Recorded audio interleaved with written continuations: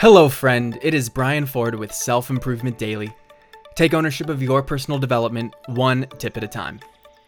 Let's come back to two topics I've covered before and dive deeper into how they relate to each other. By now, we can all agree that perfectionism isn't a good thing. It has a stigma attached to it, and necessarily so because it holds so many people back from taking action in important ways.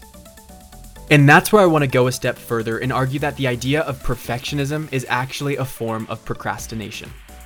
To quickly touch on procrastination again, procrastination is a defense mechanism that protects you from discomfort. The discomfort of doing something you don't want to do, and the energy required to do it. Or something you don't know how to do, and the doubt you feel about your capabilities. Perfectionism does exactly that.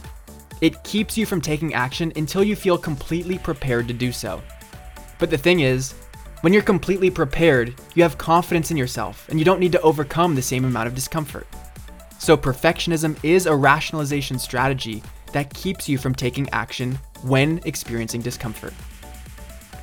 Of course, what needs to be mentioned is there is a certain level of quality that needs to coincide with your taking action in order to do it right.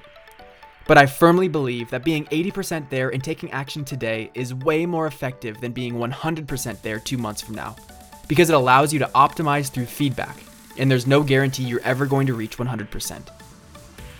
That's it. I think perfectionism is a form of procrastination, and if you think so too, you can be better about rejecting the idea that things need to be perfect.